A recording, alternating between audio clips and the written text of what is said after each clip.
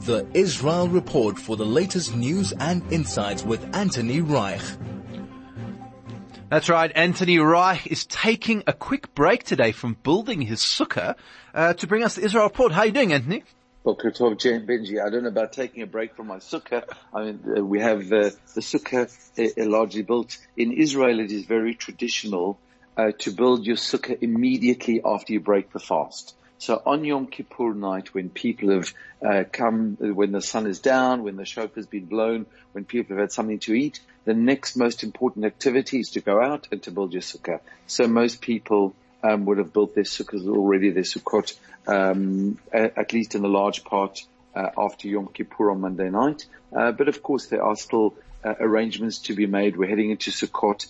Unfortunately, the usual Sukkot atmosphere doesn't exist at the moment. The purchasing of Sukkot, the fairs that usually take place outdoors in towns and cities across Israel are not taking place this year. In order to find decorations for your sukkah, in order to find schach roof covering, in order to buy the arba minim, things that people normally need around this time of year, is more of a challenge than has been before due to the lockdown. What's interesting is that finally we've had a very significant pronouncement coming from the ultra-Orthodox movement.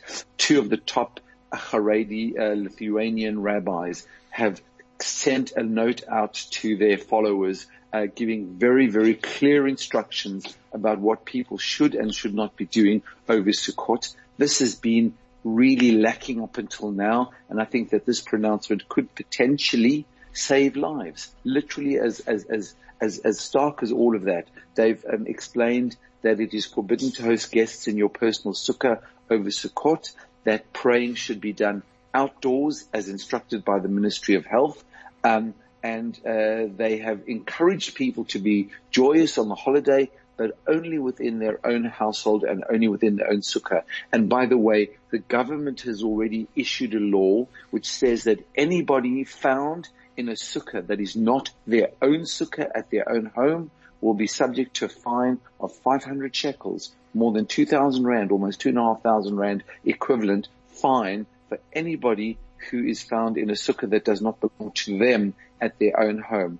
And of course, the problem within the ultra-Orthodox community is that something like 25% of the people who've been tested within the ultra-Orthodox community have been positive for corona. They have been one of the communities that's really been spreading it more than others, more than the Arab community,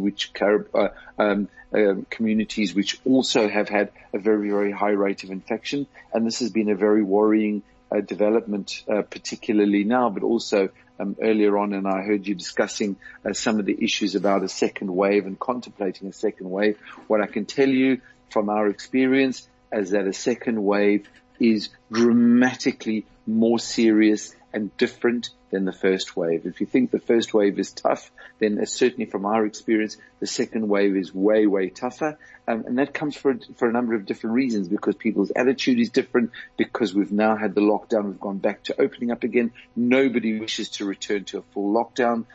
People just have a different sense of how much they can tolerate the situation any longer, and so therefore much greater level of violation. Even though one would think that it should be better because we know more, we're more educated, we've advanced just that little bit.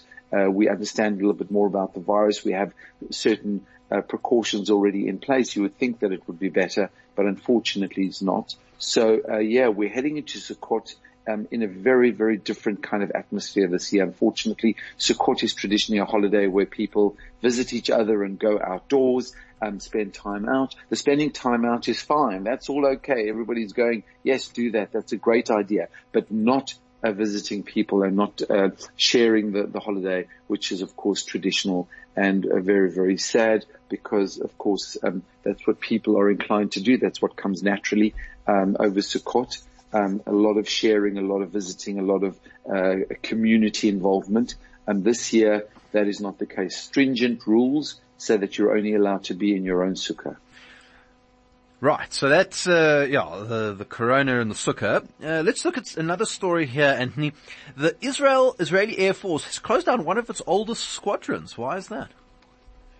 Well, the Air Force is developing, just like the political situation develops. The Air Force, the Army, is also forced to develop and also forced to move with the times. And the Israeli Army has a plan which is called the Momentum Plan. And the Momentum Plan is meant to free up resources so that more advanced aircraft, more advanced troops training, people can be redeployed from one unit to another in order to reflect what the current needs of the IDF and particularly the Israeli Air Force are. And so as a result of that, the Air Force decided yesterday to shut down a squadron of fighter jets as part of this Momentum Plan. This is a squadron of F-16s that flies out of the Ramat David Air Base in the north of Israel. It's a squadron that's been in existence for 67 years, has fought in all of Israel's wars except for the War of Independence. Of course, it's a historic day, a sad day when a squadron closes down. People who become used to working with each other develop very, very close links over the years. Don't forget that pilots not only have to go through the pilot training course, which is an extended period of time, but after that, they have many, many years of service together. And so the pilots form very, very close bonds, not only with other fellow pilots and navigators, but also with the teams that support them over an extended period of time. And so the redeployment of this particular squadron is a sad day. The 117th First Jet Squadron is a very, very sad day. But the good news is that all of the soldiers involved will be redeployed to do other jobs within the Air Force. And I think what we're seeing is that the F-35, the stealth fighter, as people like to call it, is becoming a much, much more integral and a more important part of the Air Force. And potentially we are able to do away with squadrons flying other fighter jets such as the F-16s. So it's showing a very significant movement away from the older style and moving towards the newer style. And even though it's a sad day, I think it's a very important and a happy day, on the other hand, to show that the IDF is constantly moving forward in order to take care of the new and developing needs that the country has. Now, Anthony, we were joking on the show the other day about the fact that our local BDS chapter here had called for a boycott of Zoom. But I see a slightly more serious issue in America, where Columbia University students in New York have voted in favor of a BDS resolution in a referendum. What is the significance here? Well, I think there's two levels of significance. First of all, it shows some of the sentiment on the campus, and it shows to what extent anti-Israeli groups have an influence on university campuses, and we shouldn't underestimate that, because in this particular referendum taken at Columbia University in New York, we saw that 61% of the people who responded voted in favor of the institution to divest its stocks, funds, and financial endowment from companies linked to Israel, and to try to bring the actions to fall under the United Nations International Convention of the Suppression and Punishment of the Crime of Apartheid. This kind of very haughty, very highfalutin language to try to develop a resolution, an anti-Israeli resolution effectively. So it does show that BDS still has some influence on university campuses in the United States, even though, of course, things are operating under very, very different terms these days. And of course, the irony is that, if you boycott Zoom, you're effectively boycotting yourself, because you're cutting yourself off from the rest of the community, which Zoom is really the main way that people are communicating with each other these days. And it wouldn't surprise me at all if at least part of this referendum would have been conducted on Zoom. So the point is that it does show that BDS still has some sort of a say on these university campuses. But I think the most important thing out of this whole referendum was the response from Columbia University President Lee Bollinger. And he made a very, very clear statement, which I think is worth just reading at least some of it. because I think he's made a very, very loud and clear and important statement. And what he said is as follows: at Columbia, questions about possible divestment of endowment funds are not decided by referendum, but through a process involving the university's advisory committee on socially responsible investing. And then he went on to say it is unfair and inaccurate to single out this specific dispute for this purpose when there are so many other comparably deeply entrenched conflicts around the world. So I think he has been the sense of reason and the sense of logic in all of this, because he has been willing to stand up to the referendum that was held by those students to say, well, we hear what your referendum is, but that doesn't mean that the university administration is going to adhere to the requirements of the referendum. These decisions are made elsewhere. And I think that he effectively just killed the whole thing in doing so. There might be the sentiment on the campus, but it doesn't change anything apparently from the university's policy. And good on the President Lee Bollinger. I respect his view, and I think he's done exactly the right thing under the circumstances.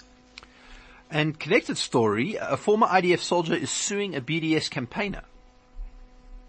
Yeah, I mean, this is a very fascinating story about Rebecca Ream. She was an Olah Khadasha from the United States, came to Israel to serve in the IDF, did a fantastic job, was serving in the education corps of the IDF. When a couple of years even after she had been discharged from the army, she suddenly finds that her picture has been posted on a Facebook page alongside the picture of a nurse in Gaza who was supposedly killed by Israeli IDF fire. And the obvious insinuation was that Rebecca was somehow involved in the death of this particular person in Gaza. Now, Rebecca herself had never been to the Gaza border during the course of her studies. This was being published well after she had already been discharged from the IDF. It had nothing to do with her at all. This was just two pictures being taken, put together in a way which was clearly insinuating that she has some responsibility for the death of this person in Gaza. And so Rebecca decided to pick it up with Shurat Hadin, which is an organization in Israel and around the world that fights against BDS and anti-Israeli sentiment. And they have now laid a charge in the United States, a libel claim against the owner of that particular Facebook page. Interestingly, though, the Facebook page owner has since then taken things down and really contracted significantly the extent to which they are advertising things on Facebook. A person called Suhir Napal, who is actually employed by BDS, and Rebecca and Shurat Hadin have decided to pursue this within the legal courts in the United States. They're claiming damages of $6 million for the damage to Rebecca's name. She did come under a significant hate mail and a negative attack as a result of the posting of these pictures. And so it's going to be interesting to see how that case develops within the United States. I think it's an important message that we need to send, that these things are not acceptable and will not be tolerated. Absolutely, Anthony. Thank you so much for joining us on the show for today. If you want to check out Anthony's views on various things, his blog is Comments from the Edge. Anthony, we will not chat to you tomorrow, chat to you next week. So Sukkot Sameach. I wish you guys a Shabbat Shalom, Sukkot Sameach. I hope that you will have the chance to spend some time in your sukkah, your personal sukkah, or where it's allowed elsewhere as well. Chag Sameach, and I look forward to chatting on Chol HaMoed next week. Thanks so much, Anthony Reich. Chai FM, your station of choice since 2008.